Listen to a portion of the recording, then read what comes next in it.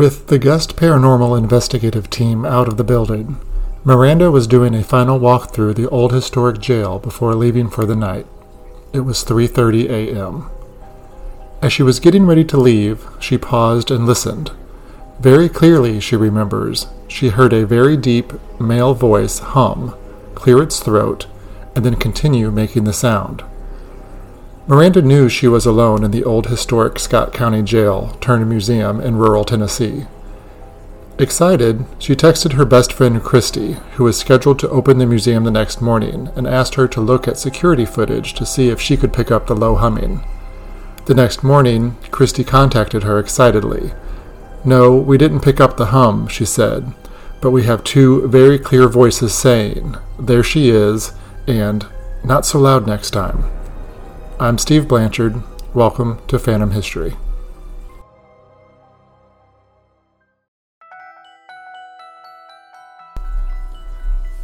In the rural town of Huntsville, Tennessee, not too far from the town square, stands a 3-story building that many might mistake for a castle.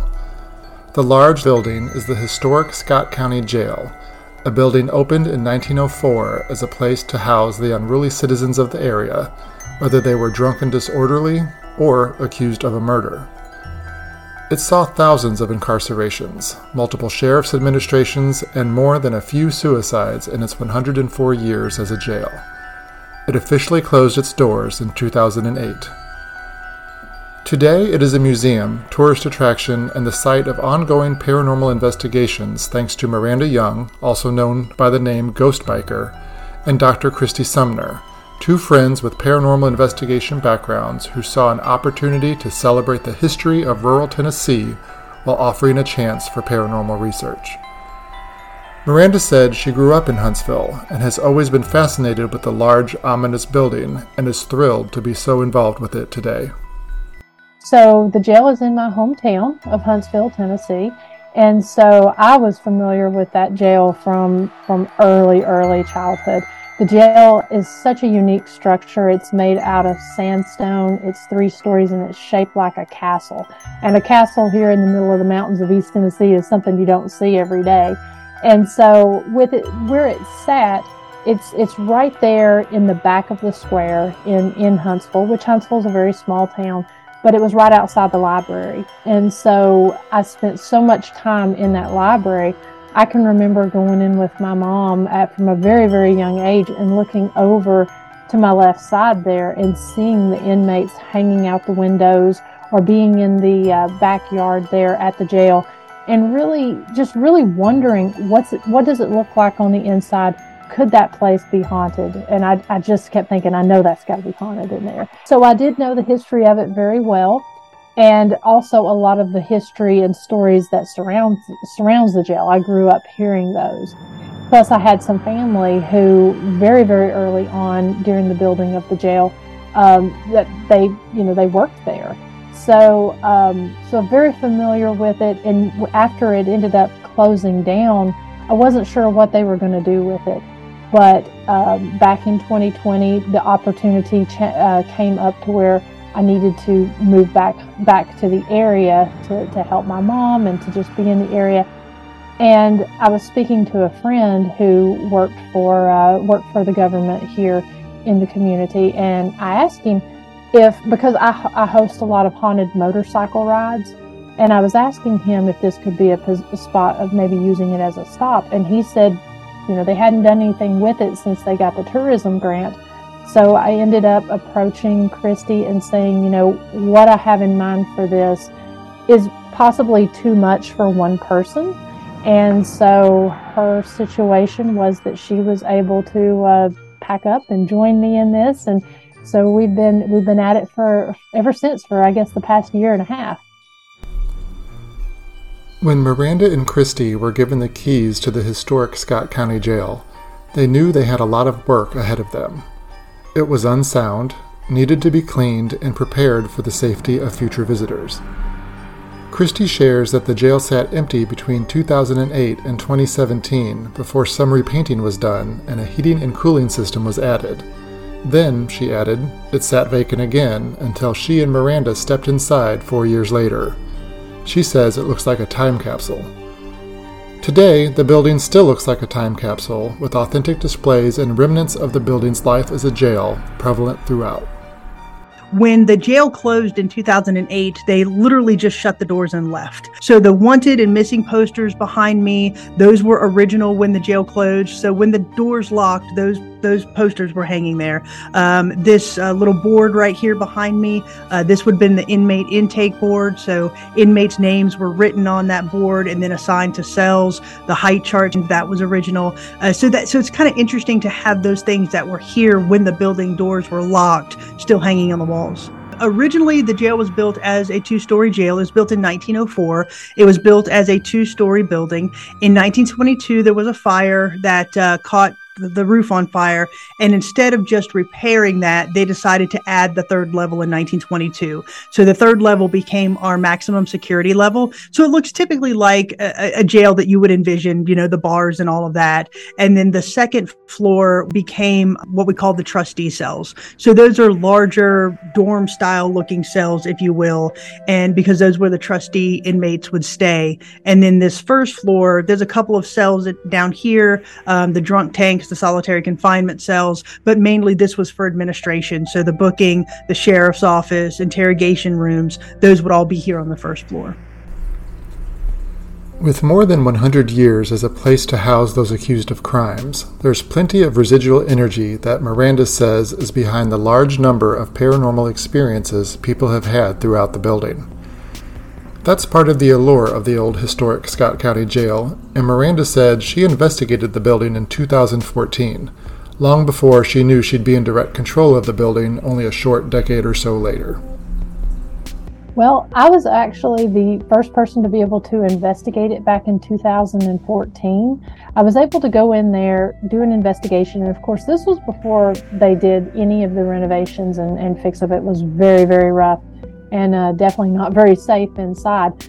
But I had some pretty interesting activity, especially in the drunk tank. I didn't know as much of the internal history. I knew a lot of the stories surrounding it as far as the lynchings and some of the murders and stuff that had taken place there, but I wasn't really aware of some of the inner day-to-day stuff that we know today. And so one of the things that stands out that I got was when I was in the drunk tank, I was able to get audible and, great EVPs, but also audible and disembodied sobbing and crying. And it was a female. Later we did find out that there was a lady who did attempt suicide there inside of the drunk tank. And that is a common thing that us, as well as other teams, have captured in there. But that was the one thing that really stood out to me that I had captured. So when I was talking to Kristy, I said, I know when I went, there was activity. But we really spent probably about 2 months going in, cleaning up, and really sitting down, not so much actively investigating, but sitting there and communicating with the spirits, trying to put our intentions out there, let them know what we were doing, especially since the place had been closed for so long. So we wanted to go in, have them feel comfortable, because we were essentially invading their space and changing a lot of things around. So we went in and we was trying to see some different things that would invoke reactions. And one of the things we did find up on the third floor especially was that music is such a wonderful trigger item in there. And we spent so much time that we were able to figure out certain songs that almost every time you play it triggers some type of activity.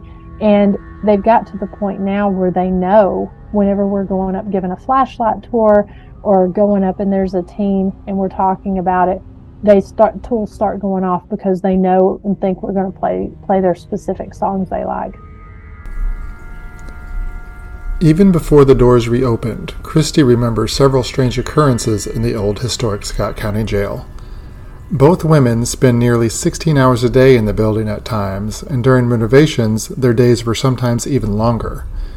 It was during those renovations that Kristy became convinced that something paranormal was going on inside the old building. We got the keys about 2 months before we actually opened, because we wanted to have some time to clean up, really get our museum situated, and come in here and really do a deep clean of all the cells, all the floors and all of that. And so we had all of our cleaning supplies on a table upstairs on that second level. And one day I was actually out of town, and Miranda called me, and she said, I was running the shop vac up in the kitchen, and I dislodged this razor blade and underneath this little lip of this dumbwaiter system that we had. And I said, well, obviously I want to see this razor blade. So I said, when I come back in the morning, I'll take a look at it, just set it on that table that we have up on the second floor. And so she did. And when I came in the next morning, the razor blade was gone. I have yet to see the razor blade. It has completely disappeared. She and I were the only two people that had keys to the building. We have no idea where this razor blade is gone. So that was an interesting, phenomenon to witness. But I've seen everything. I've seen shadow figures here, heard doors slamming, whistling, people clearing their throats and or sighing is kind of a big thing. Like you'll be standing upstairs and just either doing something or leading a tour, and you'll hear like behind you, or a sigh, like a standing next to you. So that happens quite frequently. And it really just kind of runs the gamut of paranormal phenomena here. Kristy believes that the old Scott County Jail has both intelligent and residual spirits still dwelling inside. She's led enough tours, both historic and paranormal, to know that so many encounters can't be a coincidence. There have also been times where she has been alone in the building, or has been alone in the building with Miranda, where they have seen or spotted something that cannot be explained. So kind of some of the residual things that we've witnessed, we hear footsteps a lot. And what we found is they're kind of correlating to a specific time. So those that have heard them are hearing them somewhere between about a quarter to midnight to about 10 minutes after midnight. Somewhere in that window is when most people are hearing those footsteps. And we think those are residual. But we've also had intelligent responses as well. We had one instance where we were upstairs on our second level, and we were just using some of the stories that we have upstairs as what we call trigger items. So we would read some of the stories and see if we got a response. There was a woman in one of the stories named Rhonda Bird. And I just happened to say, I was reading the article and I said, did anybody here know Rhonda Bird? And we had a man yell out, I knew her. And Miranda and I were the only two people in the building, but yet we hear this man yelling down the foyer, I knew her. And we captured it on our audio recorder. So those are things we think are very intelligent, right? It's hearing our conversations and responding. Rhonda Bird, according to a 1980 article in the Knoxville News Sentinel, was a young mother who was found murdered in her home near Huntsville. Her accused killer was Galen Phillips. Could that have been the male voice Miranda and Kristy heard from the foyer?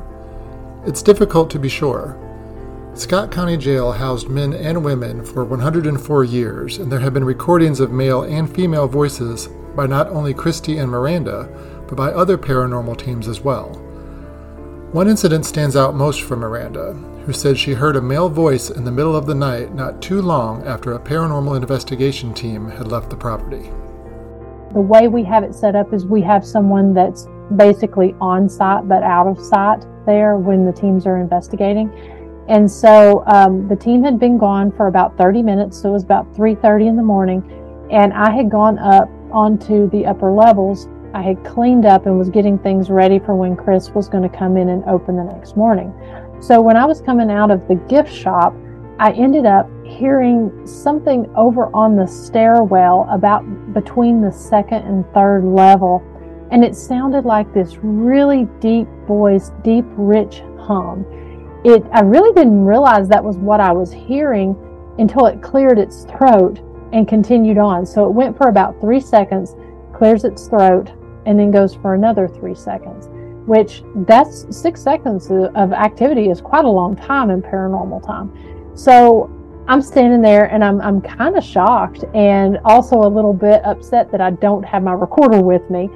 And so I go back into the gift shop, and as I'm getting my stuff to leave, you can kind of see me on the video camera in the gift shop. I'm looking just a little bit just like, I can't believe I just heard that. And so I go in, I get my stuff, and then I go home. So I messaged Chris and I said, hey, when you come in the next morning, check the video footage in the gift shop around 3:30 and let me know if we were able to capture this hum. Well, we didn't capture the hum, but she calls me all excited the next day and she's like, so I saw the people leave on the camera 30 minutes earlier, and she said the timestamp that you said, we didn't catch the hum, but when you go back into the gift shop, we caught two voices, and one of them says, there she is, and the other says, not so loud next time. The spirits are not only very intelligent, but they're very aware of what's going on. It's crazy. It was two voices, we believe, one male and one female, and they were clearly telling whoever was humming on the stairs that they needed to not be so loud next time. The footage from the security camera was so impactful that a local television news station ran the story and shared the footage on its broadcast, Miranda said. While there are voices, footsteps, and sobs that are difficult to place within a specific historical context of the jail, there are some entities that Miranda and Kristy believe are identifiable. One is that of a former sheriff who was well liked but met a tragic end during his time in service. Kristy explains. We did have Sheriff Richard Ellis. He was killed right outside the front door in 1925. He was killed by a moonshiner when he was bringing an inmate into the jail. And it's still an unsolved murder as to who killed Sheriff Ellis. But he's one of our well-known stories here. You know, some of the evidence that we've collected really leads us to believe that Sheriff Ellis, that the energy of Sheriff Ellis is still here. We've captured shadow figures that we attribute to him simply because he was so tall. He was about 6'7", and the shadow figures that we've captured and that we've seen are about that height. And so we kind of attribute that to him. Some of the evidence that some of the teams have captured when they're here lead us to believe that he is still here, as well as some of the other inmates that we know up on the third floor that either died of natural causes or committed suicide here. We do believe that some of those energies are still here as well. Miranda believes that whatever entities are still in the building, they are not malevolent and seem to enjoy showing themselves to visitors in various forms. Miranda is particularly fond of the spirit of Sheriff Ellis and says it's comforting to know that he's still around. I really am fond of Sheriff Ellis because he had such a true devotion to his job and to the jail. And we've had different people come in that really didn't know about him and his situation. And they've said that he's paid some really nice, he was kind of gruff, but he paid some really nice compliments to some of the work that we've been doing there. And so I just find his story so tragic with his passion that he had, and it really feels like he kind of keeps an eye out for us with some of the more ornery spirits there at the jail too. The list of spirits who haunt the old historic Scott County Jail is extensive. There are the spirits of the two inmates who were dragged out by an angry mob and publicly executed, and there is the spirit of a woman regularly heard crying in the room that used to be the drunk tank downstairs. There's also a male spirit who likes to make himself known through reflections on glass to various visitors. And former inmates and deputies who used to spend every day in the jail say that the hauntings date back to when it was still in operation. Something or someone new is discovered regularly in the building, and recently Miranda found a spirit who has an interesting way of making himself known. There's a entity there in the kitchen that goes by the name Chef Dan, and it's crazy because we've gotten, the first time we got his name, we got it on the Ovilus 5, and we were right outside the kitchen, and we got Chef and Dan. Or actually, we got Dan, and we were asking, what did you do here at the jail? And it said Chef. And so it was interesting because 2 weeks later, I was up on a guided ghost hunt, and I said, I was up in that area. I couldn't remember the name Dan. And I was like, who was the chef that we were talking to 2 weeks ago? And sure enough, we got Dan again. And then other people have gotten him. He really likes to communicate with flashlights.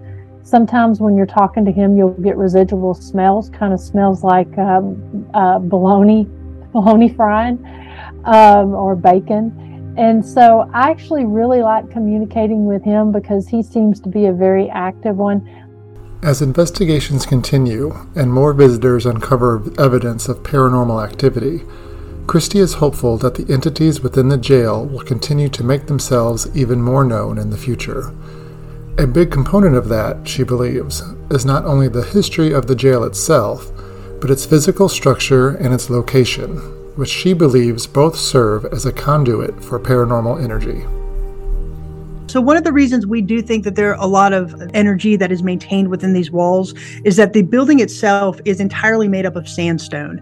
Each brick is 5 feet by 4 feet by 3 feet thick, and sandstone has quartz in it. And we believe that that's a great energy conductor.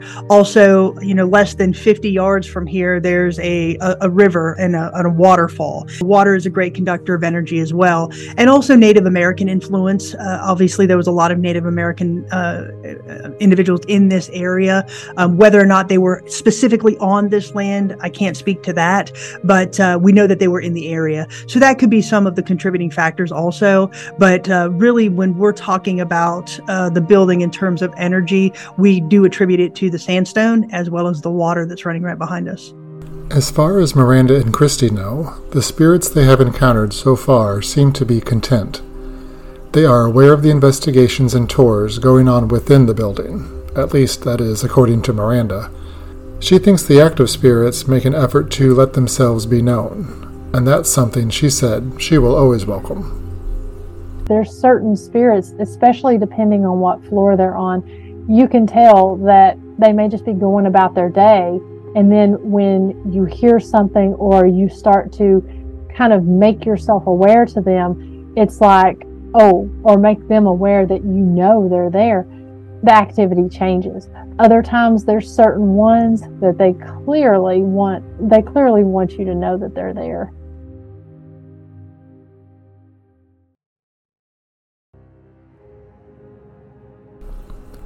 Thank you to Miranda Young and Kristy Sumner for sharing the history and hauntings of the old historic Scott County Jail in Huntsville, Tennessee. You can hear the full unedited interviews with both Kristy and Miranda on the Phantom History YouTube channel and learn more about investigations at the old historic Scott County Jail. To tour the building yourself and for more information, visit them online at historicscottcojail.com and follow their page on Facebook. Music for this episode of Phantom History was provided by Purple Planet Music, Shane Ivers, Silverman Sound, and Lee Rosevier. Did you know Phantom History is more than just a podcast? Visit phantomhistoryhouse.com and learn more about the new paranormal-themed bed and breakfast in Tampa, Florida that offers unique stays and hosts events that cater to the spooky and the eerie. You can follow the podcast and the B&B on Facebook, TikTok, Instagram, LinkedIn, and Snapchat. If you are an investigator or historian with a story to share, please let me know via email at steve@phantomhistory.com. And as always, thanks for listening.